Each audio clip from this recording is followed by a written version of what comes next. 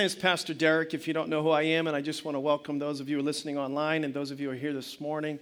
You can get your worship guides out, and we can get right into the continuation of a series where we've just been talking about crowds, crowd control, the good, the bad, the ugly of crowds, some of the positive influence of crowds, some of the not so positive influence of crowds. Last week, though, I did a message and talked about some stuff that, frankly, I've never talked about in church before. Some things that I've shared last week, I've shared with people on an individual basis in a kind of private counseling situation, kind of in the context and safety of an office versus in front of everybody, and just felt like it was necessary to talk about kind of crazy crowds, the cult world that we live in, where there's religions that are out there, where there's false teaching and false prophets, but then there's also cultish behaviors that permeate and infiltrate the Church of Jesus Christ. And so we talked about a lot of things related to that last week. Last week precedes this week, and so if you weren't here last week, I really encourage you to go back. I'm not going to spend a lot of time in review on what happened last week, but I will do a little bit. We talked about things like how to join a church, how to leave a church. These are things that nobody wants to talk about because in many cases, people are coming from unhealthy environments, the climate, the Christian climate of the church. The temperature is unsafe, and so people don't know how to leave. In many cases, people don't know how to come into a church, or they come into churches from unhealthy churches, and that creates more problems in the church that they're coming into. Can I have an amen or an oh me out there? That's how that came out, because you wanted to say both at the same time. So the kind of theme text for the last two messages, one was taken from Colossians 2:8, and it basically paraphrased says, hey, we shouldn't base our beliefs on human traditions or the philosophies of this world, but it needs to have a basis that's a grounding that's on Christ, Jesus Christ. And that is really fundamental to this week's message and last week's message. 1 Timothy chapter 4, verse 26 tells us to watch our life and doctrine closely. Persevere in them because you'll save yourself and also your hearers. So we have to have good doctrine, right? We also have to have a life that represents the doctrine is working in our life, right? And so in order to find that balance and see that kind of plumb line between those two statements, doctrine, life, the embodiment of that, the person who has modeled that, the person who ministered in perfect balance and congruency with that was Jesus. And so when you want to understand how to apply your beliefs, when you really want to understand or see good doctrine, Jesus is good doctrine. Jesus said, I'm the way. We always get that part. Jesus said, I'm the life. But Jesus is also the truth, capital T. And so it's not just a passageway between man and God through Jesus. That is true. 1 Timothy 2:5 says there's one mediator between God and man, the man Jesus. But Jesus shows us how to live truth in life and live it in perfect balance. And so to break through the what's right, the what's wrong, and understand the truth, we look at the way he lived. To understand the lesson, I said this last week, in the world, we have to see how Jesus lived his life in the world. To see the word in action, look at Jesus in the world, living that life, faith in action. You can see that with Christ. But in church, people for centuries have gotten sidelined and they've gotten sidetracked by deceptive beliefs and deception, forming separations. Those separations or those splinters or fractures in the church actually are known many cases as denominations. Denomination means divided names. It's a terrible testimony to the work and purpose of Jesus Christ to actually be not just like a monument that we look at, but a movement that impacts the whole world. But the world looks at the church sometimes, unconsciously or consciously, and says, you can't get along with yourselves. Why do I want what you have? And so we have to learn how to unite. And we actually talk about that a lot here at Connect in our spiritual family class the first Sunday of every month. I encourage you, if you don't have a church home or you're kind of in the fringe here, just checking us out, to find out more about what really unites the Church of Jesus Christ and what brings us together. And that happens really when we unite on essential beliefs. We have to have unity in essential beliefs. In all our beliefs, we have to have charity. In non-essential beliefs, we show liberty. And those are the things that we'll talk about more as you get closer to a spiritual family like ours. But often the world accuses Christian groups of being cults. And sometimes they are cults. Some of these separations and fractures are in fact cults. And so I'll give you some contrast between an actual cult and then cultish behaviors that can permeate the church even this morning.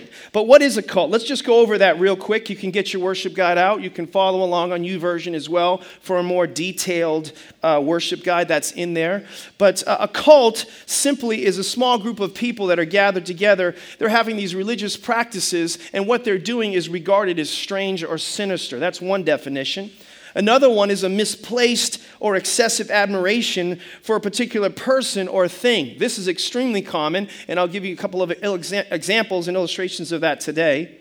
Another example of a cult definition is a person or thing that is popular, fashionable, especially among a particular section. This is very common in young people in the next generation of society where they're following, Nirvana. They're following some band or something like that, and there's cultish behaviors. It could be music. It could be, don't get upset about, I like certain music. I'm not even knocking, but I'm just saying that people sometimes unintentionally idolatrize them and they become unintentionally cult leaders, or sometimes they actually are intentionally trying to be cult leaders in those situations.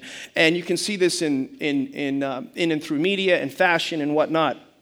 But a probably more appropriate definition, and I think from an evangelical standpoint, this one fits best, but a cult is a perversion of the gospel. And this is big, and it's hard to see it until I unpack it for you, but based on an unholy devotion to a person, principle, or both. And Christian churches, just clearly let me say, they're not cults, okay?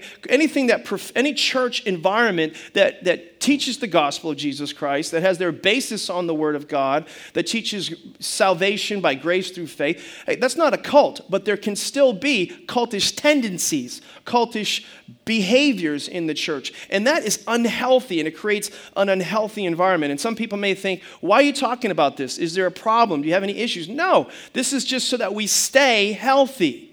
Because as a church grows, people bring and carry with them the values and the beliefs and the experiences that they've had in previous environments in order to keep a life-giving environment where God can continue to put His favor on an environment. We have to make sure we keep it healthy. We got to make sure that we see things right. We need to watch our life and doctrine closely. Amen? And so I want to give you some signs of cultish behaviors that we see in the church, and also some cults that are out there as well. And I started with this one last week, and so I'm going to do just a review on the first one, and then I'm going to get into the new material. But the first one we talked about last week at length was personality-driven leadership. Personality-driven leadership. And we talked about this a lot. But I was thinking of a new example, and some of you probably had some exposure to this if you have any, if you're online at any point in time. But have anybody ever heard of kind of the Unification Church in South Korea? Anybody ever heard of this? Okay, so this was kind of got a lot of press in South Korea, where thousands of people, one of the things they're known for was having these mass weddings. And the former leader, I can't say his middle name, I don't remember, but his first name is Sun, and his last name is Moon.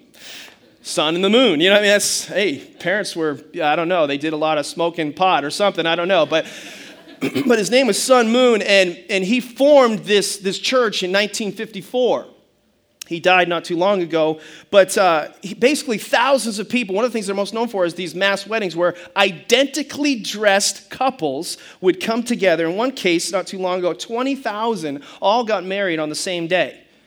Now, that's weird, right? If you don't think that's weird, you're weird. Right, exactly.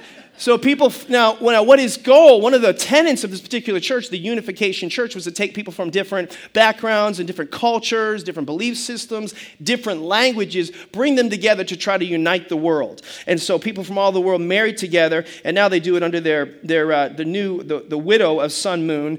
And by the way, this guy, Sun Moon, he was a business like mogul, media mogul. He was very successful. He had a lot of business ventures. They got a lot of attention. He did prison time for some of the things, misuse of tax evasions, things like that. He was a self-proclaimed and appointed Messiah. He believes Jesus himself, spoke to him. I don't think any of us, necessarily going to get, not only, some people think, well, Satan himself attacked me. I doubt that. I probably sent one of his little minions to attack you, but I doubt you got some time with Satan.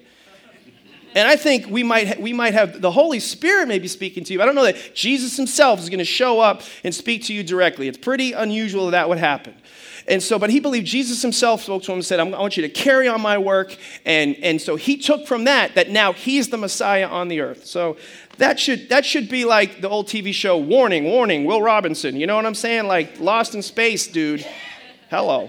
Anyway. So he taught things that were outside Orthodox Christian views, and many deemed him a cult, and they should. And so he'd match these couples and paired them, and it was just some weird behaviors. But this is an extreme example of a personality-driven cult, and sometimes this is, of course, outside the Church of Jesus Christ, but we see not the same thing exactly, but we see similarities, or maybe it's a little bit less, radical. But I know people that have been in churches. I know pastors who've compromised the scriptures over and over and over again, and have large crowds following them, and yet their leadership is riddled with sin. There is intra-staff relationships and adulteries. I've heard unbiblical divorces and worldly behaviors and excessive drinking in public settings with nobody worried about that. And yet, what I marvel at is that the crowds still follow. The crowds still come and knowing about these things. And I sometimes would ask myself why. And I believe it's because of the aforementioned that they're following personalities. And I want to remind you what we talked about last week from 1 Corinthians chapter 3, verses 1 through 9, that we don't follow people, we follow Jesus.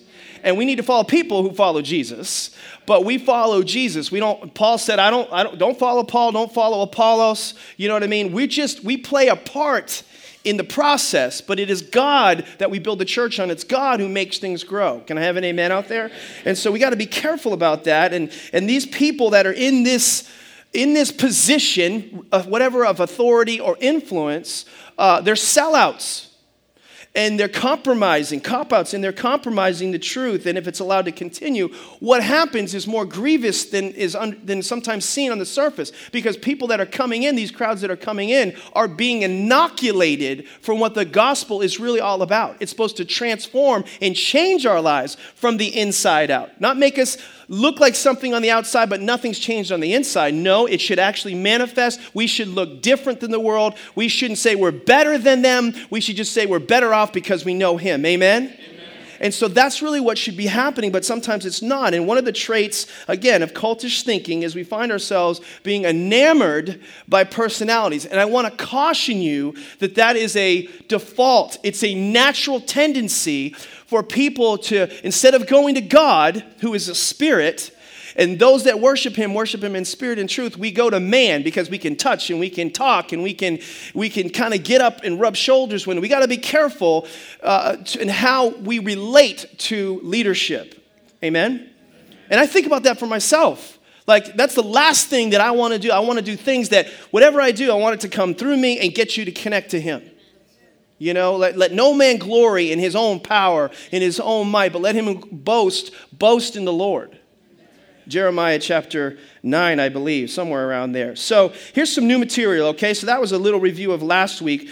But here's some cultish tendencies, some cultish warnings for the church. Number 2, beware of anything that adds to the word of God. Beware of anything that adds to the word of God. Revelation 22:18 says, I warn everyone who hears the words of the prophecy of this scroll. That's, by the way, speaking clearly of the Bible, the scriptures, the Holy Writ. It says, if anyone adds anything to them. So listen, anytime something is added to the scriptures, that is a cult. That is cultish behavior. And God will add to that person, look, plagues described in this scroll. Tell us how you really feel, God. Another scripture, Proverbs chapter 30, verse 6 says, do not add to his words, or he will rebuke you and prove you a liar. It's cultish to add to God's word. There's nothing to add. It is complete. It is full. It is entire. It is inerrant. It is inspired. It is infallible. The Bible is all set. That's what we say up here in New England, all set. Can I get you any more tea? No, I'm all set. Can I get you some more pizza? Well, in Devin's case, yes. But everybody else, we're all set. We're all set. Okay? So to be able to, you don't have to know what everybody else believes about everything else. Listen, those of you who get intimidated by other cults or other belief systems, you have to know what you believe. And when you know what you believe and what the word says, you can easily filter out what the enemy is trying to do to deceive and to distort you. I'm not saying don't study these other religions, but sometimes if you're not equipped and thoroughly furnished and you don't know not only what you believe, but in whom you have believed and am persuaded, the Bible says, then you can fall prey to deception. But it's very clear that anything that's added to the Word of God, so you don't have to know all their other words, know the Word of God, and you'll be able to discern the other words that are contrary to His Word. Oh, this is so good. I'm feeling, it's early and I'm already ready to go. Okay? So, for example, and some of you may have different exposure and experience, and please don't misinterpret this. Hear me all the way out, but Mormonism is a cult. And so I know people who are Mormons, and they're good people. Don't get me wrong; that's true. You see them maybe as being moral and upright, and having good families and things like that. And I can see what you're saying. But the Bible says that even the devil can appear as an angel of light, and a servant of righteousness. That actually uses in one translation. So that means it can look good, it can smell good, but it's not good. And sometimes sometimes the good keeps us from God. Sometimes good things, good ideas keep us from God ideas and God things. And Mormonism was started by Brigham Young and Joseph Smith in 1830. Joseph Smith was, at the time, he was known as a persistent liar. He told many mistruths, and not only that, originally, not currently, but they were known, and it was founded in racism. Now, you may not know this, but you can look it up for yourself, but they changed their views years later. But the big idea about Mormonism is it's known as, listen to this, based on the scripture we just read, it's known as another testament of the Lord Jesus Christ. Hello? That should be like warning, warning, warning. Will Robinson, okay? If you don't know that show, you missed out on a big part of life. It was awesome. But the whole book violates these texts that I just read you, Proverbs 36, Revelation chapter 18, okay? But they once believed that people who were black in skin color were actually judged as being Lucifer's friend. They taught that Jesus and Lucifer were brothers, which is blasphemy.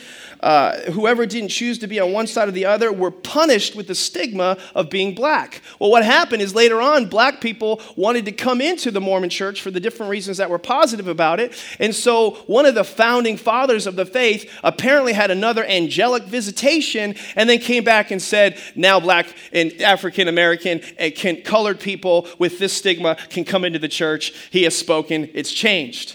So how convenient. But anyway, that's what happened. But they have some crazy beliefs. They baptize the dead. I won't take the time this morning, to talk about that, but that's interesting. Listen to this. They wear holy underwear. Check it out. That's what it is. It's holy underwear. Some of the wives are like, honey, you have some holy underwear. But anyway, my husband wears holy underwear. No, I'm not talking about that kind of holy underwear. All right. The Mormons are works-based. We don't teach works. By works, we are saved. Ephesians 2:8-9 tells us that we're not saved by works. We're saved by grace through faith, and that not of ourselves. It's a gift of God, not of what? Works, not of works. Say the gospel. Say it with me. The gospel is not of works. All right? The works-based. And if you don't do certain works, you can't even go to temple. You can't even go to church. They mistreat women. It's terrible. Another example of a cult is Jehovah's Witnesses. This is a cult because, again, anything that adds to the scriptures is a cult. And God has strong statements about that. I just gave you 2 scriptures, but there are many. But the Jehovah's Witnesses, they believe many false teachings and profess many false teachings. They teach this thing about blood transfusion. Some of you have probably had some exposure to that. They won't do a blood transfusion. It's because of their understanding of salvation, that when you become saved in the Jehovah's Witness church, there is a physiological change with your blood where your blood becomes pure and now you are sinless. And therefore, if you needed a blood transfusion and you took somebody else's blood and you put it in your body, now you have sin in your body. Listen, we are not saved by our own blood or sinful by somebody else's blood. We are made saved and righteous by the blood of Jesus Christ, and that alone. The efficacy and purity of the blood of Jesus Christ and his sacrifice. Only that is where we find forgiveness and the remission of sins. And any truth that acknowledges Jesus but takes away who Jesus is and what he did in its totality is a cult. It's a cult. Another example, people who worship Allah or the Muslims, they teach that Jesus was a legitimate prophet. There's so many things I could say about cults. Some of them I don't remember them all, but some I do. But they say he's a legitimate prophet. It sounds good, right? They believe Jesus was a prophet. Listen, he's not just a prophet. He's not just a good teacher. The Bible again says he's the way, the truth, and life. He is God. He's not just a prophet. He is God, the Son of God. He's God the Son, and he provided a way for us to be with him forever. John 1 says, in the beginning was the Word was with God, the Word is God, was God, so it was in the beginning, and he came from heaven to earth. God became flesh and dwelt among men. So he's not a prophet, a teacher. That's blasphemy to say that he's anything other than God. Amen? So there's that point. Next point is, number 3, avoid behavior and teaching that brings people back to the bondage of works.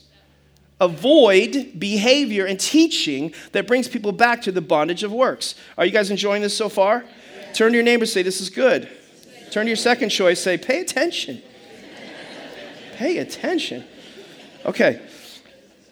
Galatians 3:1 says, you foolish Galatians. Paul's kind of grieved in his spirit as he's writing this under the inspiration of the Holy Spirit. And he says, who has bewitched you? Strong words. He's basically, how has Satan got his hold on you? What kind of a cultish, deceptions have gotten around you? Before your very eyes, Jesus Christ was clearly portrayed as crucified. I would like to learn just one thing from you. Did you receive the Spirit by the works of the law? In other words, were you saved by works? Or by believing what you heard? Are you so foolish after beginning by means of the Spirit? This is how we come to Christ. Are you now trying to finish by means of the flesh? Are you trying to prove something by what you do? Are you trusting in what's been done? Are you leaning on the Spirit of God? Have you experienced so much in vain if it really was in vain? So again, I ask you, does God give you his Spirit, work miracles among you by the works of the law? No, or by believing what you've heard. Abraham believed God, and it was credited to him as righteousness. And so Paul is challenging the Galatians and saying, hey guys, you started in faith. You realized how it was done through faith and not by works. But who's tricked you? Who's spoofed you? Who got in the middle of your belief system and sidelined you and sidetracked you? And I've seen this come into Christian environments, a more subtle example of this. I was principal of our Christian school for 14 years, Metro West Christian Academy, which I'm very proud of our school. It's over 2 decades old. There are not many Christian schools that can say they've been around that long, and we've seen a lot of people's lives changed. But I can remember in the early years, because we would hire people from different backgrounds and different church environments, similar to what I'm trying to do with the church and make sure that we grow and we stay healthy. There were different times where, as the principal, I would have to pastor people. But I can remember this particular family that called a concerned parent. And anywho, this particular child in the classroom kept asking his dad every single night, Dad, am I going to go to heaven? Dad, am I a Christian? Dad, am I going to go to heaven? Am I a Christian? This dad really was like, yeah, of course you are. Let's just say the boy's name is Johnny. Of course you are, Johnny. Jesus loves you. You've accepted Jesus in your heart. You're saved. You stop talking like that. Why do you keep asking those questions? Why do you say that? Well, my teacher keeps asking me, Johnny, are you a Christian? Because if you were a Christian, you wouldn't behave like that. Okay, so I heard about this, and I'm like, thank you. And I'm trained to kind of back up my teachers and, that sort of thing. And I hear this. And so I hang up the phone, and I beep, I need to see so-and-so in my office, And so I have this appointment with one of my teachers. She was a wonderful teacher, and she loved God and all that sort of thing. So I started asking questions, and I basically going through kind of what had happened in the phone call that I had, and saying that this particular parent was convinced that the son was convinced that he wasn't saved. And I said, what's the problem? Was this true? And the teacher told me basically this. She said, you know what? It's because he doesn't tuck his shirt in and he runs in the hallway that I keep saying that. And I wanted to say, well, why didn't you shoot him while he was there? I mean, that's awful. You should have just taken him out. Now, I love Christian schools and I love churches, but we can allow subtly these cultish behaviors to come into our church where suddenly we go back to that which we are called to leave. Are you guys tracking with me? And this surfaces in many ways. This last week, a few days ago, an appointment was made with me. I don't know how it happened exactly, but we're just an open and friendly church, and so this couple scheduled an appointment through Gretchen, and they sounded like they were looking for Christian fellowship, and they were looking for community, and they just wanted to kind of find out more about the church. And she steered them to the normal avenues, like come to a service and go to C101 and all these different things. But no, they wanted to talk to me, and so I just okay, and so that happened. And anyway, long story short, these people were crazy. I mean, loco. Okay? And I didn't see it coming. I didn't see it. I thought, I love these kind of appointments. I'll be honest with you, I had 2 really tough appointments in the morning. I remember leaving my last quote-unquote tough appointment. I thought, it's just going to be, the rest of the day is just going to be great. And I can't wait for that last appointment that I'm going to have with these new people, because I love meeting new people and talking about God and the church and just kind of unpacking myths. And I just love all that stuff. Woo! I was not ready for this particular appointment at all. They were basically self-appointed wardens of the church, and they just go around from one church to another trying to prove people as false teachers and false prophets and getting into all kinds of debates and arguments about the scriptures. And they taught distortion. They taught things that were not true. And I tried to stay calm, and it took me a little while to figure out what was going on. And they actually believed they were sinless, that once you got saved, you never sinned again. And I thought, we're having some, that's weird.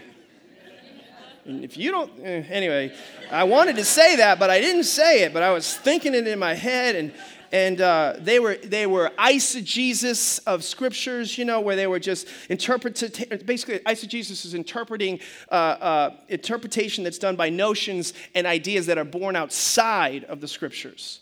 And then they use the scriptures to support those notions or those ideas, as opposed to exegeting the scriptures, which, is what is God saying through the author to the original audience, using other analysis, canonical analysis, history, logic, rational, and just the Spirit of God overseeing all of that. These people just pulling scripture and just making it say. And as soon as I zero in on that to try to correct that, they'd bounce to something else. And oh my gosh, when they left, they basically would not shake my hand and called me an apostate.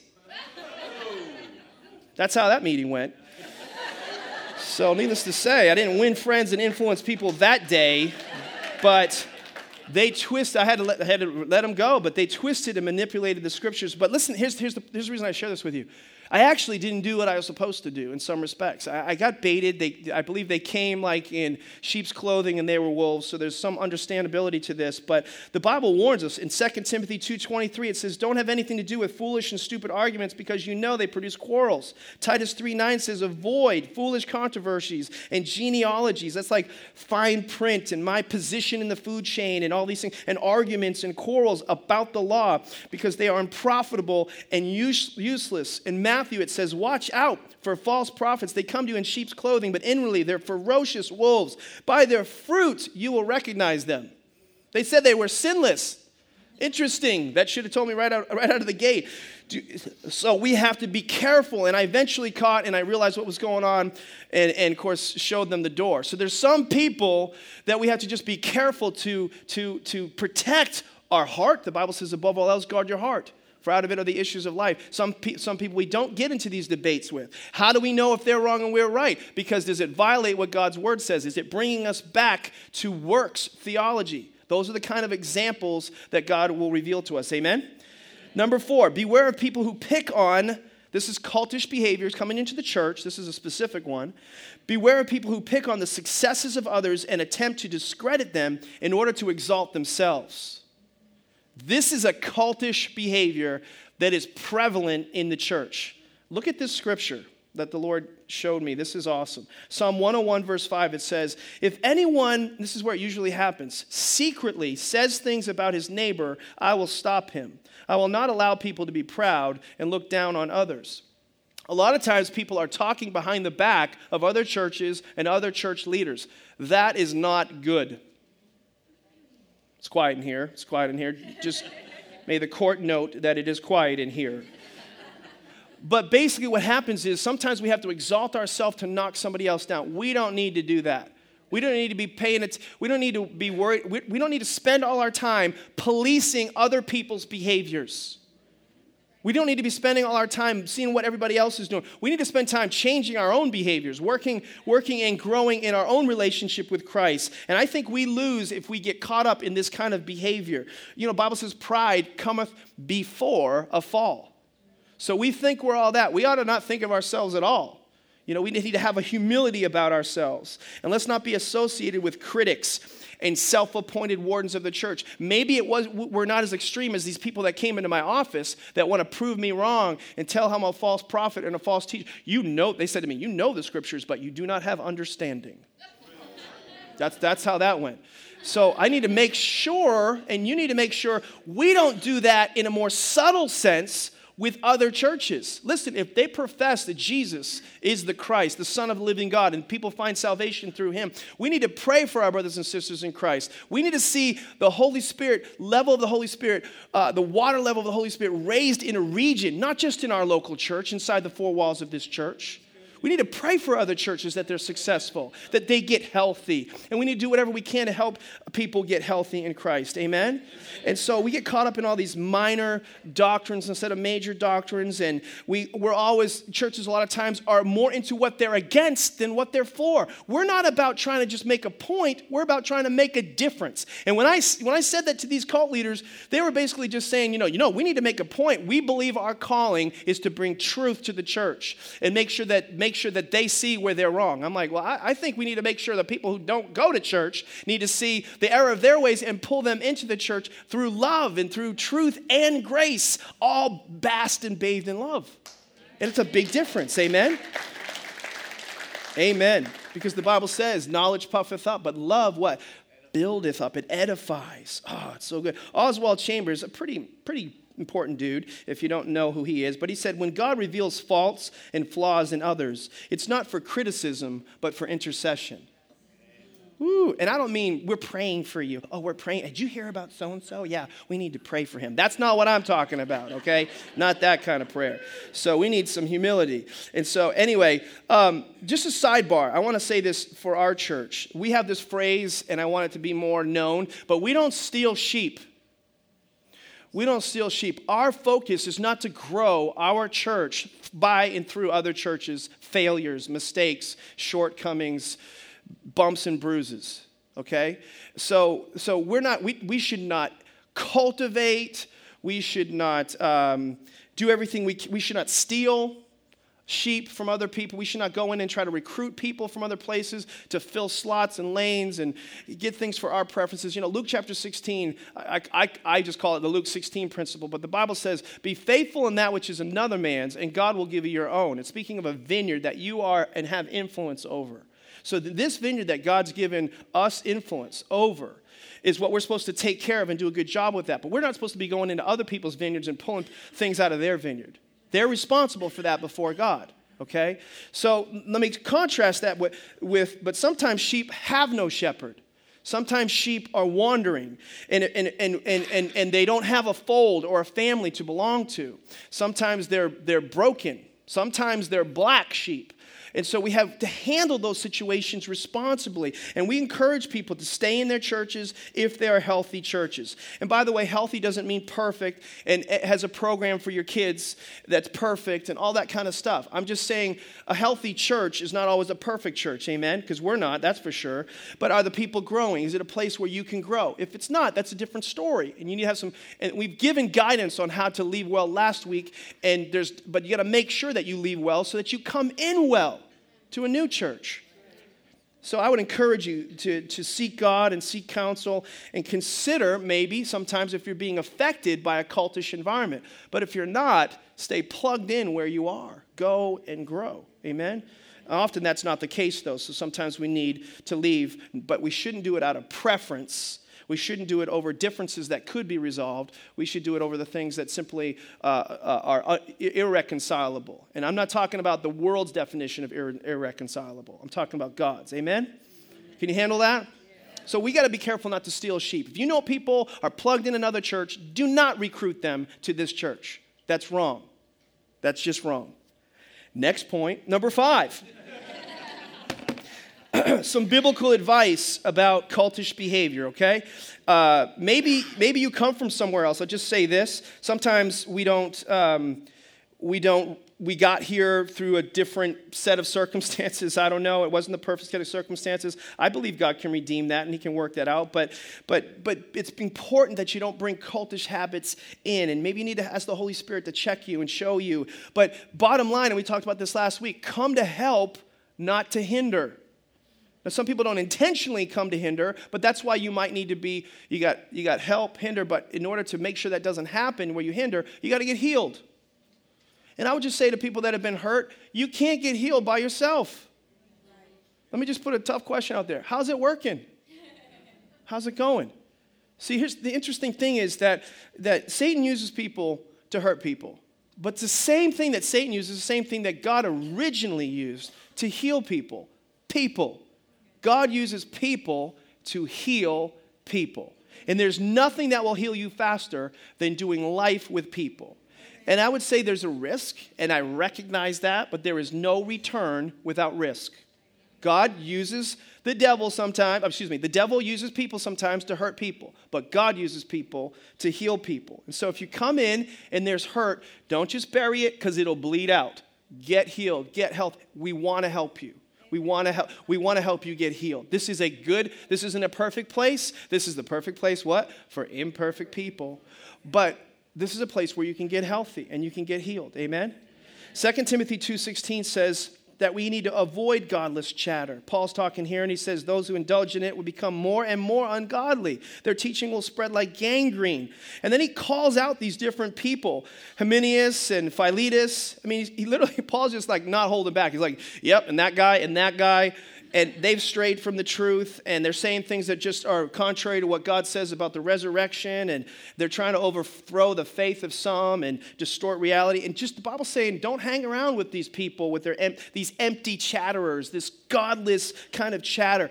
You shouldn't be spending, you know what, if people spend their time doing the majors, what God wants us to be focused on and functioning in, you won't have time for all these things. Get about what God's business, and you won't get caught up in all this godless chatter and ungodly behavior. And by the way, all that stuff, when you get into that, it's incestuous. We're just picking, my lint picker example. Oh my gosh, they got this problem. I'll spend the rest of my life just picking lint. We got to stop looking inside and start looking outside the four walls of our own life and our own church walls. Amen? Titus 1:10 says, for there are many rebellious people full of meaningless talk and deception, especially those, and he's talking, this is stuff that relates back to then, but this works-based circumcision group, they must be silenced because they're disrupting whole households. So basically what Paul's saying here is run them out. Get them out. If those people are doing that kind of stuff where they're taking people back to that law, taking people back to that works, taking people into these special topics that we need to major in and make whole belief systems out of, get them out of here. Run them out. They're dangerous. He's telling us to silence those voices and stay in the new covenant, a new covenant of grace and of love. And the Bible is warning us, cautioning us. Sometimes this happens in the church, and what happens is it gets so internalized and introspective, it starts pursuing a purity. We came out of this. I know a little bit about what I'm talking about. A pure word. And we start saying, oh, those people aren't really saved. The really saved people live like me and like this. Listen, that's not healthy. That's not good. Those people, and I get the motivation. It's just wrong. Just because the motive might have been good in the beginning, it's still wrong. And ministries are doing this, and they're going to these higher levels and these deeper waters. And you know what's deep is doing what God says and loving God and making disciples. That's deep. You want to grow? Keep reaching out to people. Nothing grows you faster than taking care of someone else. Look at your family. If you're a father or your mother, what caused you to grow? It was when you had to take care of someone else. And that's what God's trying to teach us, and that's how we grow, amen? It's not us four, no more, we're right, praying in the corner, just this elect group of people, and only us. No, that's not what God, He wants many to come to salvation. Woo! We got a better covenant, we got better promises, we got a better deal. And so, I'm getting excited. So, all right, so don't get messed up in all that kind of stuff, There was this particular member of our church years ago, and I certainly won't say these people's name, and I knew and I loved his family, and the husband, he got deceived, and he got very isolated and insulated, and he started going to Google over the Bible. He didn't have this relationship side down, so he didn't have the revelational knowledge. I'll come back to that in a second. He had the head knowledge, and the head knowledge began to override and be superimposed on his relationship with God. The relationship started going away. He got taken by fear and by deception, and he got really, really weird. In fact, he started basically telling me there's going to be a food shortage, and when the economy crashes, which is going to be really, really soon, he started selling all his assets and buying silver and gold, and he started collecting it and hiding it and storing it, and then he started putting food away, and then he decided, and he started getting guns so that if anybody, when this whole thing crashed and everybody's looking for help, he was going to fend them off instead of live by faith. Is everybody tracking with me? And so he's stirring everybody up, and he wanted me to tell all of you what we need to do. I said, dude, you got weird. If you don't think that's weird, you're weird. I love you, man, but you're getting really weird.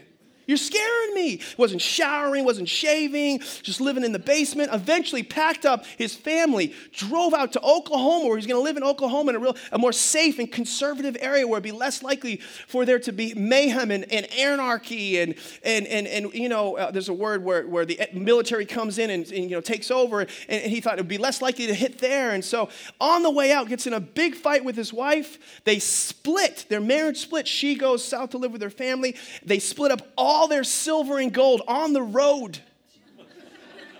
That would have been an interesting sight. Hey, did you see that, honey? You know what I'm saying? And they go their separate ways. Now, I believe they're back together again. I think he's coming out of the fog. But how many know that's weird? That's cultish behavior. And the signs of that behavior is splits and divisions and discord and quarreling. And so we got to watch out for that. 2 Peter 3 says, you therefore, beloved, knowing this beforehand, be on your guard so that you are not carried away by the error of unprincipled men and fall from your own steadfastness. He's warning us to not be compromised in your faith, but grow in the grace and knowledge of our Lord Jesus Christ. We got to avoid these things. 1 Timothy tells us the same thing in chapter 3, to certain men to watch out for strange teachings and doctrines, and don't pay attention to these myths and endless genealogies which give rise to speculations rather than furthering the administration of God, which is by faith. 2 Peter 1 says, false prophets arose among the people then, and it can happen now, just as there will also be false prophets among you, he's saying in the future, who will secretly, look at this, secretly introduce destructive heresies. I want you to notice that word secret. That's a big problem in our culture today. Another example of a cult, and this will rub some feathers, is the Masons. So just listen, please don't get offended. I know that they do some good things. I understand that. I'm not arguing that. They stick together, that is for sure. My grandfather was a Mason. But I'm familiar with some of their documents. I'm familiar with the levels that they have in their organization, their handshake, things like that. But it's not scriptural. The Masons do a lot of good, but they teach these layers of secrets, and at each layer you get more illumination by these secrets, when in actuality, it's brainwashing. It's brainwashing. And so Jesus said this, and how do you discern some of this stuff? And I'm just going to wind up with some of this contrast to not just knowing the Bible and knowing the Word, but having revelation knowledge about the Word through Jesus, okay? Matthew 16, it basically, Jesus, you know this story, but he was asking his disciples, who do people say that the Son of Man is? And then they replied, well, some say he's John the Baptist, and some say he's Elijah, and still others, Jeremiah, or one of the other prophets. And Jesus said, yeah, but who do you say that I am? Who do you think that I am? And then Peter spoke up and said, you're the Messiah, the Son of the living God. And Jesus said, bravo. Heaven, it wasn't through knowledge that you got that. It was through revelation that you got that. Blessed are you, Simon, son of Jonah, for this was not revealed to you by flesh and blood, but by my Father in heaven. And now I'm going to build my church on this revelation, by the way, not on Peter, which is the Catholic position, is that we're going to base and build the church on Peter. No, he's saying I'm basing it on what you just discovered, that through revelation of who Jesus is, confession and revelation of who Jesus is, I'm going to build my church. Good job, Peter. Way to go. And so it's the relation. Jesus is good doctrine. Relationship, revelation with God and who he is in relationship with him will keep us free from deception and keep us free from error. So we need to study, but we need to know the original. Now, I was thinking about this. Some of you, anybody have a bank account? Raise your hand if you have a bank account. So I have 10 $1 bills in here, and I'm not giving them away, so don't even think it. I'm a giver, but I already did it this week. But one of the best ways to train a bank teller at one time, not saying necessarily now, wasn't it to introduce a bank teller to all the counterfeit monies that are out there.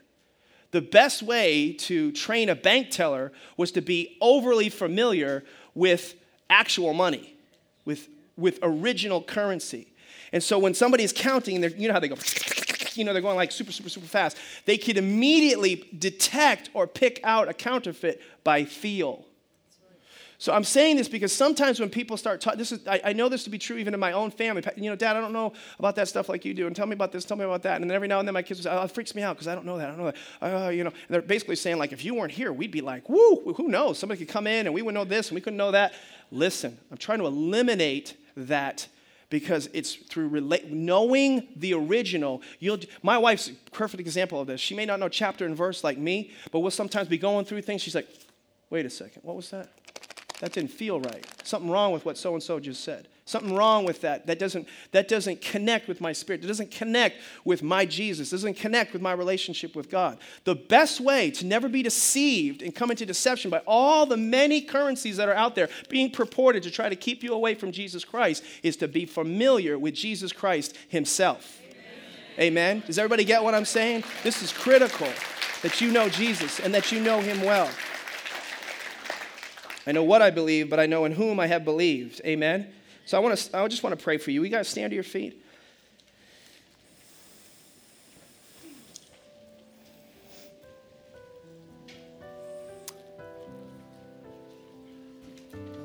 Just with every eye open and no heads bowed for a second.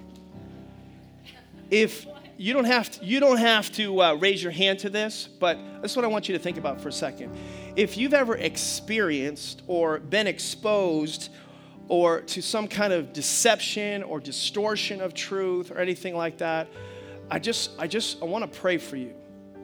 If you've been exposed to a cult, you've been exposed to cultish behaviors, I want to take a moment and I want to pray for you, okay? So now you can close your eyes. If you know that's you, everybody though, please just close your eyes. I venture to say many, maybe hundreds, have been exposed to that through our church. And I just, right now, as the under shepherd, Jesus, you're the shepherd of our souls. Jesus, you're the head of this church. But as the under shepherd of this church, I just pray just healing to people who've been exposed and experienced cults and cultish behaviors. And if you know that God is speaking to you, you might need to come down after the service today and receive more prayer in this particular area. I don't want you to leave with any ill effects from that exposure. You've heard the truth, and the Bible says that the truth that you know will set you free. But you got to know it. And you don't know it just in your head. You know it in your heart. You know that you know that you know. Like a woman knows she's pregnant, you know it. God wants you to know the truth. And he wants to be that truth to you at a deeper level. Jesus wants to move from your head to your heart. And so any person that has been ill, has been affected in some negative way by cults or cultish behavior, I pronounce healing on you in Jesus' name in your minds. I pray that you give each one and every person, every boy, every girl, every man, every woman, the mind of Christ in Jesus' name. The helmet of salvation be upon their head in the name of Jesus, that they know truth. They be able to discern wrong from right, deception and distortion. So they know that this doesn't feel right. And they're able to run from it and remove themselves from it in Jesus' name. Now, for every person that's here today, every head bowed, every eye closed at this point, and you've never, when I gave that analogy of that money, knowing the original, you don't have that confidence that you can detect the original. Maybe it's because you've never met the one. Maybe you've never met Jesus Christ and him crucified. Maybe you don't have that relationship with him. Jesus is madly in love with you, and he wants you to fall in love with him. And he is waiting to come into a relationship with you. And if you've never come into a personal relationship with Jesus Christ, today is the day of salvation for you. It's not done by works. It's a gift. And every gift has no value if it's not opened. It's a priceless gift, but it has no value if it remains unopened. To open that gift and receive Jesus, you have to open your heart and say, I want Jesus Christ to come into my life today. And I want to pray for you right where you are. This prayer is a decision that starts a journey that will change you from the inside out. And it changes not only your eternal destination, but it changes your relationship now and forever as you go forward. If that's you and you know the Holy Spirit's kind of knocking on your heart, would you just raise your hand and say, pray for me right where I am? I want to make sure today that I've met Jesus and I know him personally. Thank you, Jesus. Thank you, Lord. Thank you, Lord. Would you pray this with me? And those of you that are listening online, would you pray this with me? Jesus, I believe you are the Son of God. You are God the Son. And you came into the world to have relationship with me. And I pray that that relationship would move from my head to my heart. Save me from the inside out. Change me. Make me a new creation in Christ Jesus. In Jesus' name. And everybody said, amen and amen. Come on, let's give the Lord a big hand clap all over the place. Come on, Dev. Praise the Lord.